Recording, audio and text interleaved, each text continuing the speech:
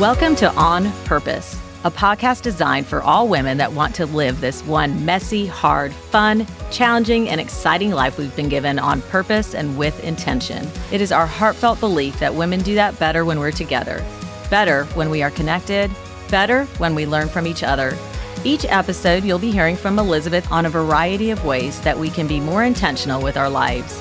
We hope to inspire you and encourage you as we engage together on purpose. Here's your host, Elizabeth Pearson. Well, welcome back. It's just 2 days after Christmas, and we have another episode of On Purpose. I just want to say congrats to all you moms who successfully pulled off Christmas, because I know that you are the only reason anybody in your home had a holly jolly Christmas. And if you're anything like I am, I bet you love the look of surprise on your husband's face as your kids open their gifts. And for those of you that love Christmas like I do, the good news is that we only have 363 more days until we get to celebrate it again. Although that might seem like forever, we all know it will be here before we know it. I'm going to be completely honest with you. With the excitement of the holidays and all my kids home, this podcast kind of snuck up on me. And I had been working on the topic of receiving help to piggyback on our last episode on serving others. Because lots of us love to give and serve and do, but not very many of us willingly receive help from others. I had been working on it, but I wasn't settled with it for some reason. Like it wasn't coming together right now. And I know when anything is forced and it isn't flowing, it's not the right time. So as I was on a walk the other day, I asked myself, if I could talk about anything as we wrap up this year, what would it be? And every time I asked myself that question, my immediate response was that I wanted to talk to moms specifically in this episode because it's a tireless job that never ends. Did you know that there is no past tense for mother? Think about that. There's no past tense for mother. So I wanted to use this time to encourage moms, to tell them that I know that they might be tired or tapped out or overwhelmed, especially around the holidays. And for some of you, that might be physically tired or overwhelmed. For others, emotionally. And maybe even for some, that might be both. I know this to be true because a mother is one who can take the place of all others, but whose place no one else can take. A mom's job is hard on any given day of the year, but especially around Christmas. It can be as if we're invisible. Nobody realizes how much we have to do or how much we have to get done or how it even all gets done. Everything is supposed to just magically happen, and it mostly falls on us. So I wanted to take a minute and acknowledge and encourage and support the women that are called mom. But I kept saying, no, Elizabeth, that won't work because our topics are catered to all women, no matter whether they're married or not, have kids or not, work or don't work. But every time I thought about it, moms kept coming up. And so because it's been on my heart and because I truly believe that the raising of the next generation is one of the greatest responsibilities we have, and because I love good stories and quotes, I decided to call an audible and do something we haven't done before. Today, you'll hear some of my favorite stories and quotes regarding motherhood, and you will hear some words that I hope and pray will rejuvenate you and give you a renewed sense of purpose as you have your children home for the holidays. And as you head into the new year, no matter how young or old you are, no matter how little or big your children are, no matter whether or not the people you influence are blood relatives or not, I want to incite you to stay the course. I want to remind you that your impact far exceeds the here and now, that your legacy will last long after you're gone, that your role is valuable, your impact is eternal. This episode is for the mamas trying their best, showing up each day even when you feel exhausted, making tough choices for your family even when you're not sure if they're right. This one's for the mamas working tirelessly, even when it seems never ending. I want you to know that you're doing an amazing job even when you doubt yourself, and that there's no such thing as a perfect mom. There's no such thing as a perfect child. I want to encourage you to be the mom you want them to remember. Whether your kids still live at home or whether they've flown the coop, be the mom you want them to remember. If you do not have children and you're still listening, I want to say this. Although everyone might not be a parent, we all have influence. All of us, every single one of us. And who we are and what we do with our influence matters. Please listen to me. You matter very much. And your influence can also impact eternity with the legacy you leave behind. There are many people that came alongside me that were not my mom, that have had massive influence in my life. Your influence on others, it matters. And I want to say a special thank you to you for listening today. I'll never forget when I had my first child. I was so excited. I had been training for this all my life. Well, not really all my life, but I did start babysitting when I was 11 years old. I cannot believe that this sweet mom, Betsy, entrusted me with their 3 young children and soon-to-be baby on the way. But for some reason she did, and somehow I managed to keep them alive. And I learned so much during the next 12 or so years that would impact my desire to be a mom and how I would mom my own kids. After that, I even nannied for premature twins for the first year of their lives. And I thought I was so ready to be a mom. And then I had a baby of my own. I had Maxton. Quick note on Maxton. My mom came up from Florida because I was a week overdue with him, and she wanted to be here for his birth. And one day we went and got pedicures together. Not that I could even see my feet at the time, but at least they would look good for my midwife. I loved that midwife. Besides that, I had heard that a foot massage could help kick you into labor. And I'm going to hold to that theory because about 2 hours later, my mom and I were perusing through TJ Maxx and my water broke in the middle of the baby clothes aisle. And very shortly after that, I delivered my 9-pound, 4-ounce firstborn child naturally. Yep, that was me, no epidural. I thought, how hard can it be? And that was one of those live and learn, never will do that again type of things. Anyway, you wouldn't believe how many people thought we named him Maxton because my water broke in TJ Maxx. That would be a hard no. Maxton is actually David's middle name and his great-grandfather's name.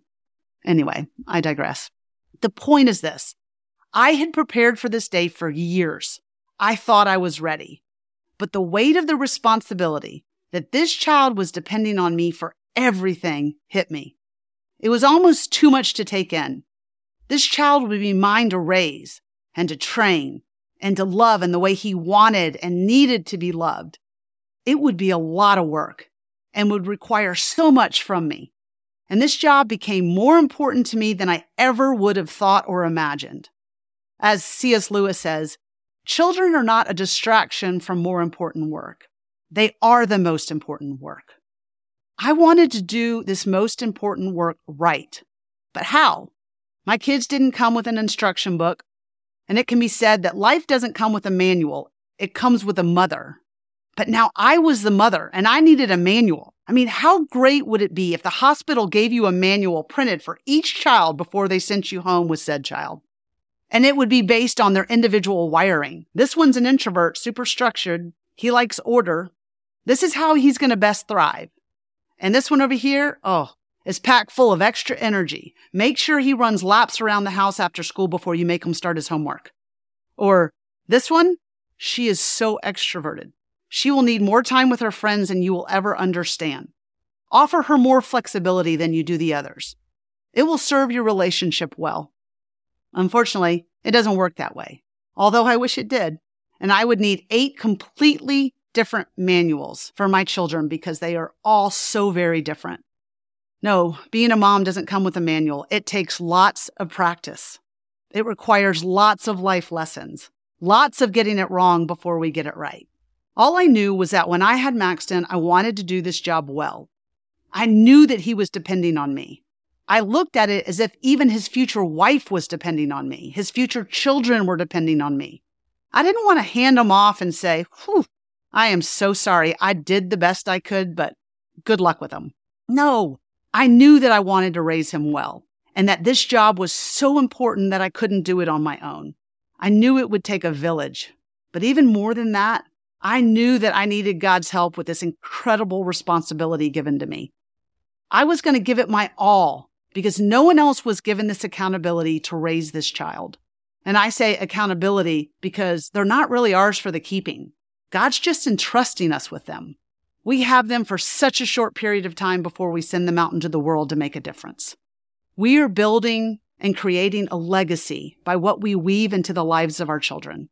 We don't know the impact they will have, and we might never fully even know it.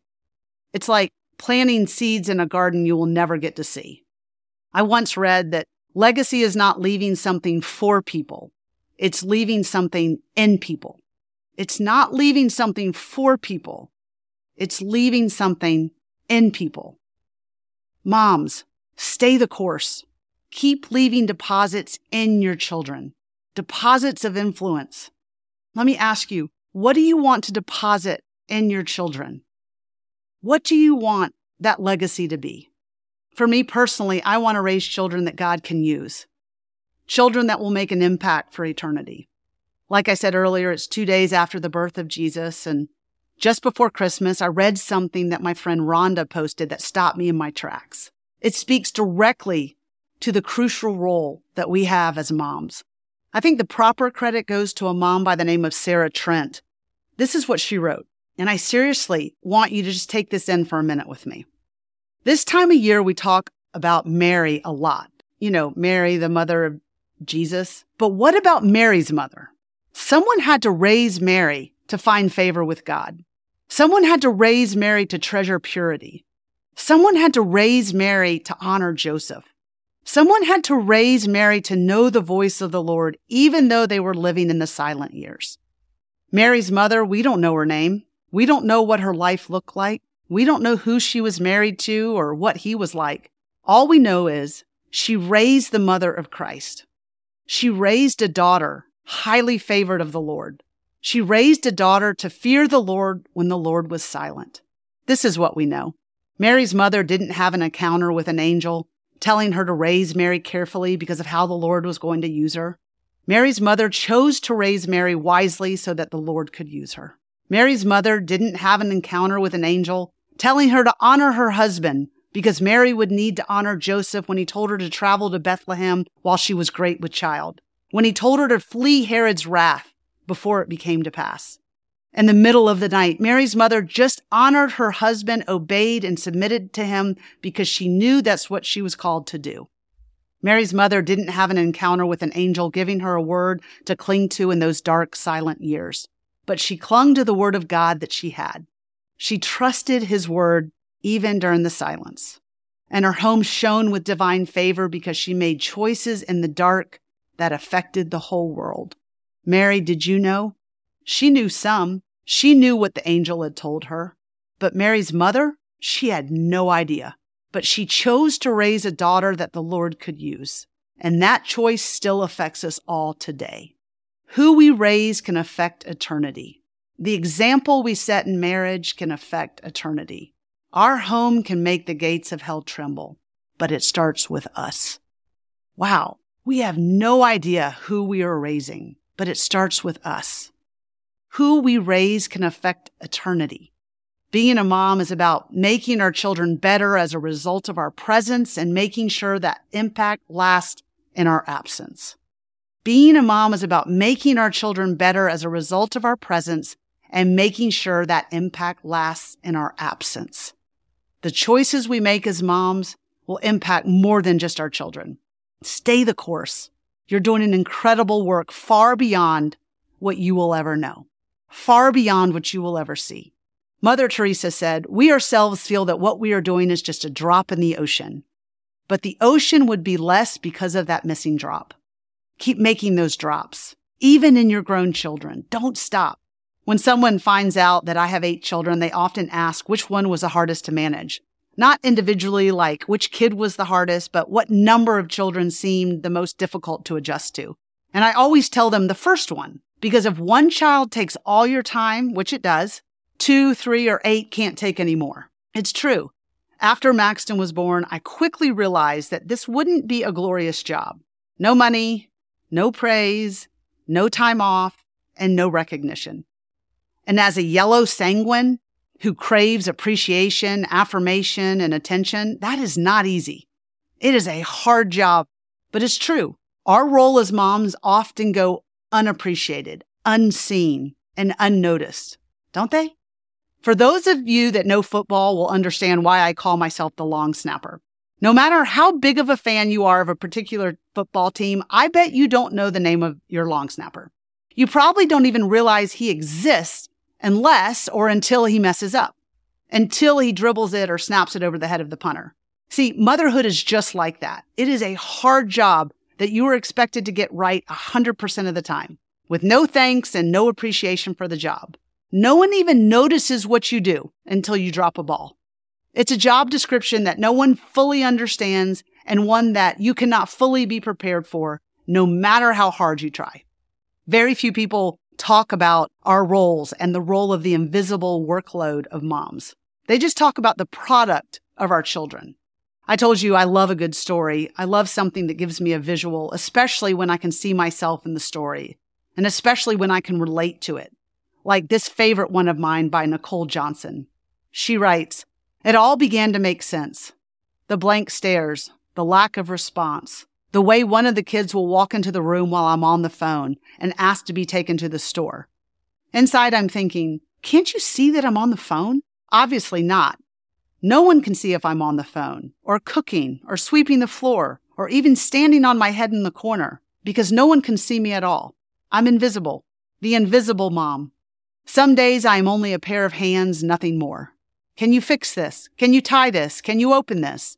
Some days I'm not a pair of hands. I'm not even a human being. I'm a clock to ask, what time is it? I'm a satellite guide to answer, what number is the Disney Channel? I'm a car to order, right around 5:30, please. I was certain that these were the hands that once held books and the eyes that studied history and the mind that graduated summa cum laude, but now had disappeared into the peanut butter, never to be seen again. She's she's gone. One night, a group of us were having dinner celebrating the return of a friend from England. Janice had just gotten back from a fabulous trip, and she was going on and on and on about the hotel she stayed in. I was sitting there looking around at all the others, put together so well.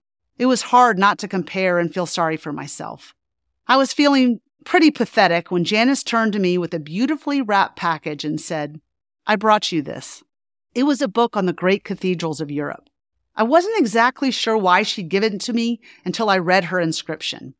To Charlotte, with admiration for the greatness of what you were building when no one sees. In the days ahead, I would I would devour the book. And I would discover what would become for me 4 life-changing truths, after which I could pattern my work. No one can say who built the great cathedrals. We have no record of their names. These builders gave their whole lives for a work they would never see finished. They made great sacrifices and expected no credit. The passion of their building was fueled by their faith that the eyes of God saw everything. A legendary story in the book told of a rich man who came to visit the cathedral while it was being built, and he saw a workman carving a tiny bird on the inside of a beam.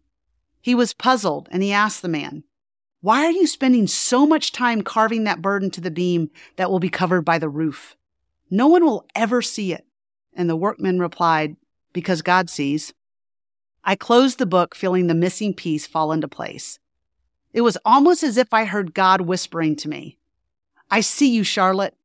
I see the sacrifices you make every day, even when no one around you does. No act of kindness you've done, no sequin you've sewn on, no cupcake you've baked is too small for me to notice and smile over. You are building a great cathedral, but you can't see right now what it will become. At times, my invisibility feels like an affliction, but it is not a disease that is erasing my life. It is the cure for the disease of my own self-centeredness. It is the antidote to my strong, stubborn pride. I keep the right perspective when I see myself as a great builder, as one of the people who show up at a job that they will never see finished, to work on something that their name will never be on. The writer of the book went so far as to say that no cathedrals could ever be built in our lifetime because there are so few people willing to sacrifice to that degree. When I really think about it, I don't want my son to tell the friend he's bringing home from college for Thanksgiving, "My mom gets up at 4 a.m. and bakes homemade pies, and then she hand-bastes a turkey for 3 hours and presses all the linens for the table." That would mean I'd built a shrine or a monument to myself. I just want him to want to come home. And then if there's anything more to say to his friend, to add, "You're going to love it there." As mothers, we are building great cathedrals. We cannot be seen if we're doing it right. And one day, it's very possible that the world will marvel, not only at what we have built, but at the beauty that has been added to the world by the sacrifices of invisible women. Moms, I want to encourage you today. You are building great cathedrals. You are doing a great work, even when no one's watching, even when no one sees what you're doing. And one day, someone will marvel at the beauty that has been added to the world by your sacrifices. Keep up the good work. As I wrap up and get ready to head to a post-Christmas party, I want to leave you with some important final words of wisdom. Some mom mantras, if you will. Some from Erma Bombeck and some from yours truly. Number 1, M is for mother, not maid. This is a home, not a hotel. Number 2, you want fair? Life's not fair. Fair's just a place where you go to get cotton candy. Number 3, remember, your alone time is for everyone's safety. Number 4, if your children are old enough to critique what you put in their lunch, they are old enough to make it themselves. Number 5, sometimes you need to question your parenting, but sometimes you need to question your child's childing.